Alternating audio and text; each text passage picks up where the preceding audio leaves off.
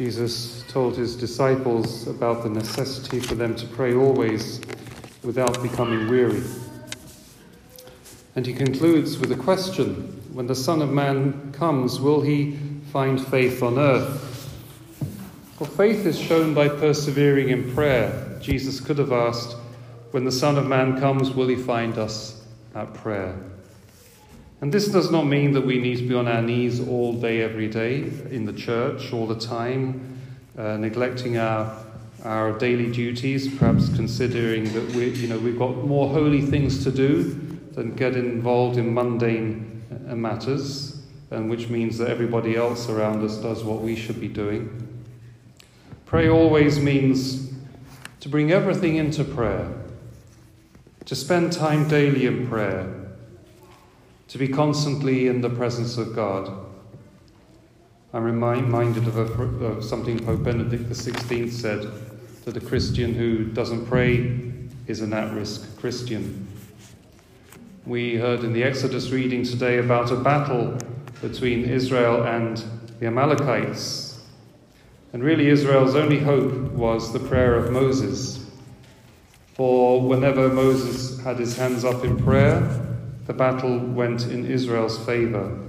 When he tired and his hands fell, the battle went in the Amalekites' favor. And so we heard about how Aaron and Hur sit Moses on a rock so that he can rest, and they make sure his hands are raised in prayer. And the reading that we read today concludes with Israel vanquishing the Amalekites, many killed by the sword. You see, our prayer is important in the battle for the spiritual life. And so it's in a sense, it's fitting that our first reading has a teaching on prayer, but also on a battle. That we're engaged in a spiritual warfare in our Christian life against the father of lies, against the evil one who's deceived us, and he has his agents as well, who also want to deceive us. Sometimes the secular narrative is filled with things that take us away from our Lord and prevent us from seeing things clearly with truth. There's the temptations we experience ourselves, when it's so easy to neglect prayer when we need to pray all the more. And so our Lord teaches us to pray always. And this is the month of the Rosary, the month of October, and the Rosary has been used in battles in the Church's history many times, against heresy, against invasions from hostile forces, sometimes from the so-called religion of peace, which threatened to take over Europe at certain points in history, and in our own lives as well, in the times of temptation. The Rosary is a great weapon to fight the battle of holiness. And I'm sure I've shared with you already some personal testimony about my own family, but maybe there are some here who haven't heard it. You know how we would pray the family every day, pray the Rosary rather every day in the family. I'm the oldest of 6 children. As the children got older, they would be exposed to more of the Rosary. At first, the younger ones, just maybe a decade, and then the rest would stay for the Rosary until they reached a certain age when they'd all be saying the Rosary. You know, but sometimes my mother, who would always be the one who would instigate it in the evening, would dispense us on the pretext that we were all tired, when really it was she who was tired. And so she said, well, tonight we'll just say our quote-unquote short prayers, our night prayers, which we said together. But you know, my dad would remain on his knees with his rosary beads, and he would not get up until he had said his rosary, which was a great example to me. And he would always finish by using the cross to make the sign of the INRI on his forehead. Those initials which are above the Lord on the crucifix, signifying Jesus Christ, King of the Jews, so that he would go to bed with the thought of Christ as King on the cross in his mind and in his heart. Great example to me, from which I've learned to say the Rosary every day.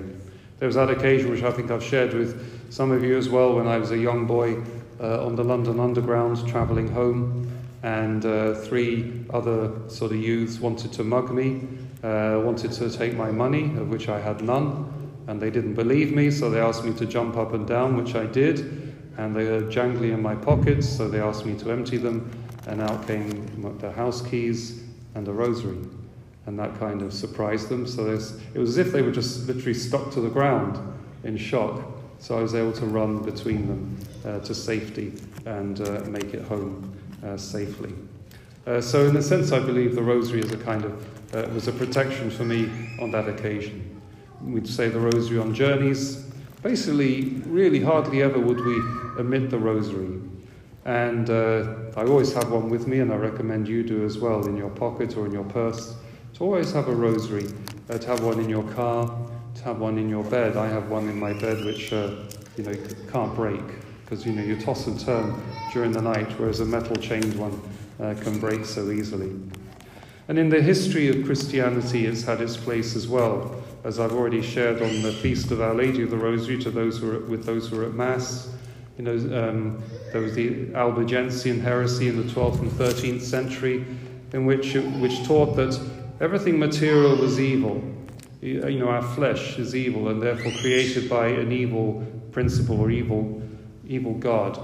And that would mean that our Lord Jesus, the second person of the Blessed Trinity, could not have taken on human nature, because God could not unite to himself something that was evil and created by an evil principle.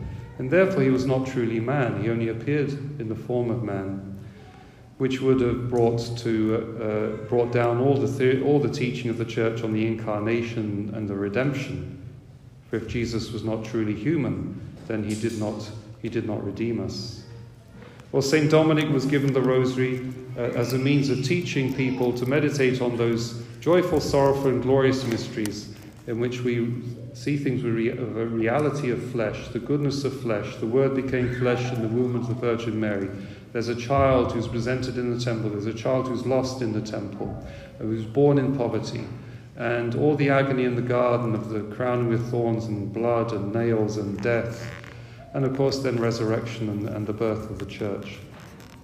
You see, this is a tool in order that we can pray over these essential mysteries of the faith and therefore be protected against falling into heresy.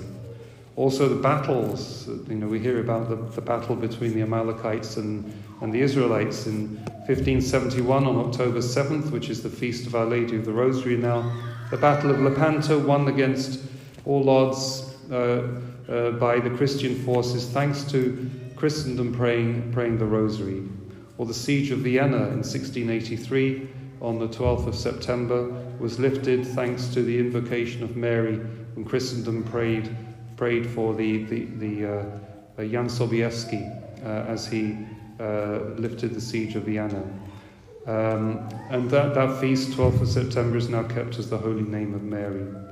When Our Lady appeared in Lourdes, she appeared with the Rosary, and the first thing St. Bernadette did was to pray the Rosary with the Lady. Our Lady of Fatima, at her last apparition on October 13th, 1917, finally disclosed who she was. I am the Lady of the Rosary, and said we should pray the Rosary every day. Pope Paul VI was, the Pope of the Second Vatican Council, was very alarmed at the decline in Marian devotion following the Council. And so he wrote a beautiful encyclical letter called Marialis Cultus in 1974, particularly to give new fervour to the Rosary, renew the importance of the Rosary in the life of Christians. And he described the Rosary as the compendium of the entire Gospel, which is very clear from the mysteries that are included, even with the addition of the luminous mysteries by Pope St. John Paul II as well. It's a meditation on the Gospel. Even the Assumption and the Coronation can be based in Scripture because of the vision of Our Lady, the Lady crowned with the sun, with the stars and the moon at her feet in the book of the Apocalypse, which is obviously Our Lady. And so there she is crowned. And so we have the Assumption, the Coronation of Our Lady as well. Pope Paul VI wrote that the Rosary reflects the very way in which the Word of God, mercifully entering into human affairs, brought about the redemption. He said that the litany-like repetition of the Hail Marys is an unceasing praise of Christ, Whenever we say the Hail Mary, we say, "Blessed is the fruit of your womb, Jesus." Right? So it's praising our Lord. The Hail Marys are the warp on which is woven the contemplation of the mysteries. He said that meditating on the mysteries of the Lord's life as seen through the eyes of her who was closest to the Lord is what we do in the Rosary. And indeed, St. John Paul II said the same when he wrote his letter Rosarium Virginis Mariae, how he said that when we say the Rosary, we enter into the school of Mary, and it is she who teaches us about the mysteries of her son's life from her own memory, as it were. Pope Paul VI spoke about the domestic church, which comes alive when the family prays together and in communal prayer. And he said if this element of communal prayer were missing, the family would lack its very character as a domestic church. He said the Rosary should be considered as one of the best and most efficacious prayers in common that the Christian family is invited to recite. We would like to think and sincerely hope that when, notice he says when, not if, the family gathering becomes a time of prayer, the Rosary is a frequent and favoured manner of praying. Now, it's helpful sometimes to use meditation aids because it can be a bit challenging, especially if you're not used to saying the Rosary. Sometimes we need the help of considerations from the saints. And if some of you I know have this missal, the Daily Roman Missal, which I really recommend you get hold of. It's available in English and Spanish. And at the back of it, there's a beautiful set of devotions, including to the Holy Rosary, with meditations by Saint Josemaria Escriva. Here's one, for example, on the resurrection, which can help us meditate and get into the scene. He appears to his most holy mother. He appears to Mary Magdalene, who is carried away by love, and to Peter and the rest of the apostles, and to you and me. You see, he puts us in the scene, and that's what we're encouraged to do, to get into the scene of the Rosary, who are his disciples and more in love than Mary Magdalene. Be daring. I mean, how much did Mary Magdalene love our Lord? We know how much he loved her. And yet, St. Josemaria says, we love our Lord even more than Mary Magdalene. Let's be daring in our spiritual lives. The things we say to him, may we never die through sin. May our spiritual resurrection be eternal. You see, there's the resolution from the contemplation, to avoid sin, to rise from sin. And before the decade is over, you kiss the wounds in his feet. You kiss the wounds in his feet. And I, more daring, because I'm more a child, place my lips upon his open side. You see, we're led by the saints into the ways of spiritual depth, spiritual childhood, and daring in our spiritual lives. If those meditations can help us when we pray the Rosary. You know, Scott Hahn, if you've read his conversion story in Rome Sweet Home, relates a very amusing occasion when he would go out with his rosary beads in the garden maybe and say the Rosary, and his wife Kimberly, this is before they were Catholics of course, his wife Kimberly would be rather jealous because it was as if he was having a love affair with some other woman. Of course the woman was Mary, you know. And anyway, she had a difficulty. She had not got as far as praying the Rosary because she had a real difficulty with the Church's teaching on contraception. But anyway, of course, finally she did come to accept all the Church's teaching and the Rosary as well. And in fact, she became a Catholic before Scott, her husband, Scott did. You know, he was a very eminent Presbyterian, anti-Catholic scripture scholar, and now he's one of the foremost apologists for the Catholic faith in Scripture.